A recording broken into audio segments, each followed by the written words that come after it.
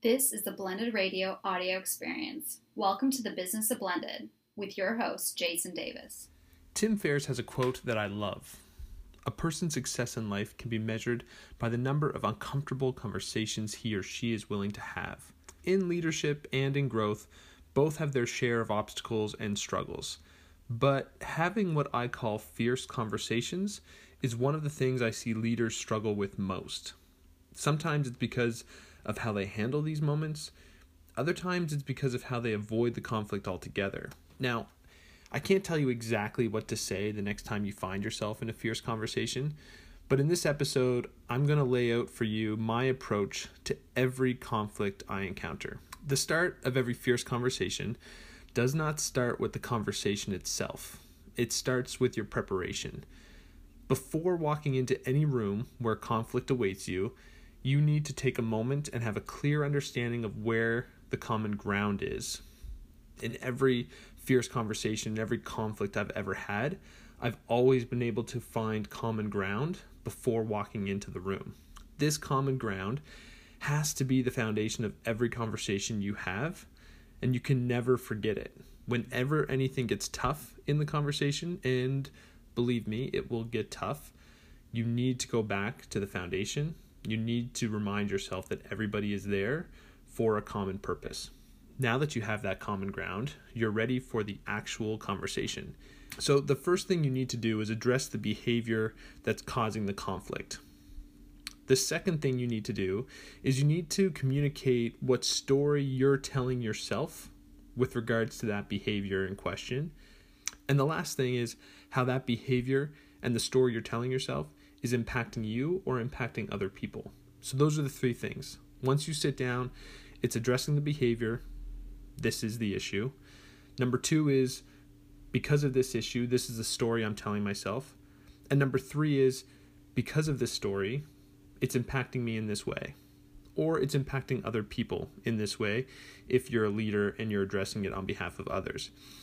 Now, most people will have this part scripted out before even walking into the room. Most people know what they're going to say with these three things before the conversation even starts. Now, that's not me telling you that it's going to be any easier to say the things that you're going to say, because it's not. But it is pretty straightforward and simple. For many people, the tough part is what comes next. You need to leave room for the reaction. More importantly, you need to leave non-judgmental room for the reaction. Guess what? Not every fierce conversation will end as quickly as it started. Lots of people won't agree with you. Do not let your ego or you being naive get in your way. Your only job next is to sit back and listen. Swallow whatever you need to swallow and hear out their side. The only thing you're allowed to do is ask questions so you can better understand their perspective. It's not your job to judge or to try to convince them that your perspective is right. Because you know what? The truth is that their perspective is their reality. So once you believe you understand their perspective clearly, you need to repeat it back to them and get them to confirm that you understand correctly. This makes sure they feel heard and understood. It also keeps you grounded and empathetic to their feelings. Sometimes this exchange of, this is the behavior, this is the story I'm telling myself, this is how it's impacting me. Other party says their side, you ask questions, then you confirm to them that you understand. That exchange sometimes is enough to reach common ground. In which case, congratulations. You can transition on to working on the resolution. If you still aren't there yet, you just need to repeat the process. So because of that, this is my story, this is the impact. You leave room for the response, you ask questions to clarify, you seek confirmation of understanding. You get the idea.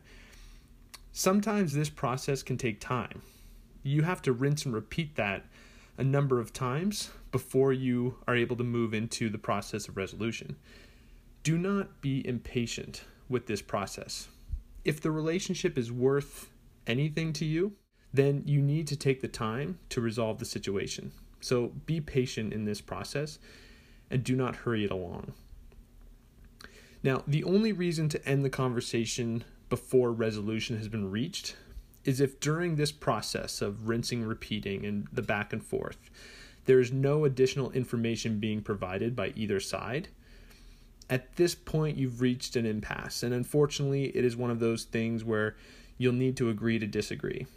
It isn't ideal, but honestly, I've had my fair share of these. One thing you can be confident in is that if you follow these steps, people will walk away respected, not necessarily liked. I always say once I get into one of these conversations and it seems like it's going down this path where we're not going to reach a resolution, all the information has come out and we're still not getting to that common ground where we want it to be, I'll often say that it's more important to me to be respected after that conversation than to be liked after that conversation. So once the conversation's over, the other person can go home and might say to their significant other, Jason is an idiot. He made a stupid decision today, but you know what? He's a pretty good guy. I can't promise you that every fierce conversation you have, not every conflict will wind up with everybody getting what they want, but it is important to me, and it should be important to you, that people can walk away from that despite still disagreeing, despite not liking each other and the outcome. There can be a mutual respect coming out the other side. Before I wrap this up, I have one final point to make, and this is possibly the most important part. At any point during the fierce conversation, you can never let your emotions drive your behavior. Now, this is easier said than done, since these conversations are almost never unemotional. In the event you and the other person start to behave from your emotions and not from logic, you need to table the conversation and walk away to come back to it later. I often use the red light, green light metaphor. Once we've both reached red light and we're both getting emotional about the topic, that's the time we need to walk away, and we need to come back once we're green lights again. It's a silly, simple metaphor, but I can't tell you how many times it's worked for me when both parties are starting to become a little unhinged. Another thing, if someone does become emotional, and more than likely they will, typically this shows itself in anger or sadness. So visible frustration or even crying. When you see it happen, you can't just pretend like it's not happening. I see a lot of leaders do this because oftentimes it makes them uncomfortable. It's important to acknowledge it and make sure the other person knows that it's okay. So, for example, if I'm in a fierce conversation and the person on the other side of the table starts crying, basically I want them to know that it's okay and that I do not think less of them for showing their emotion in that moment. They should not feel like they need to hide it. Then I'll usually ask them if they want to take a moment to compose themselves or if they're comfortable continuing, and I make sure they know I'm comfortable with either decision. These conversations aren't easy for anyone. Even though some people are better at it than others, I haven't met anyone who actually enjoys them. They are definitely one of the tough sides of leadership, but from my experience, it's through these moments where real growth can happen for everybody involved.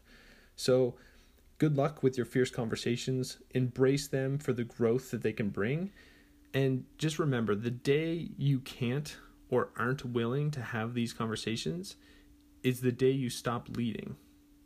Thanks for listening to this blended audio experience. If you enjoyed today's episode, please leave it a 5-star review, share it with your friends, and subscribe.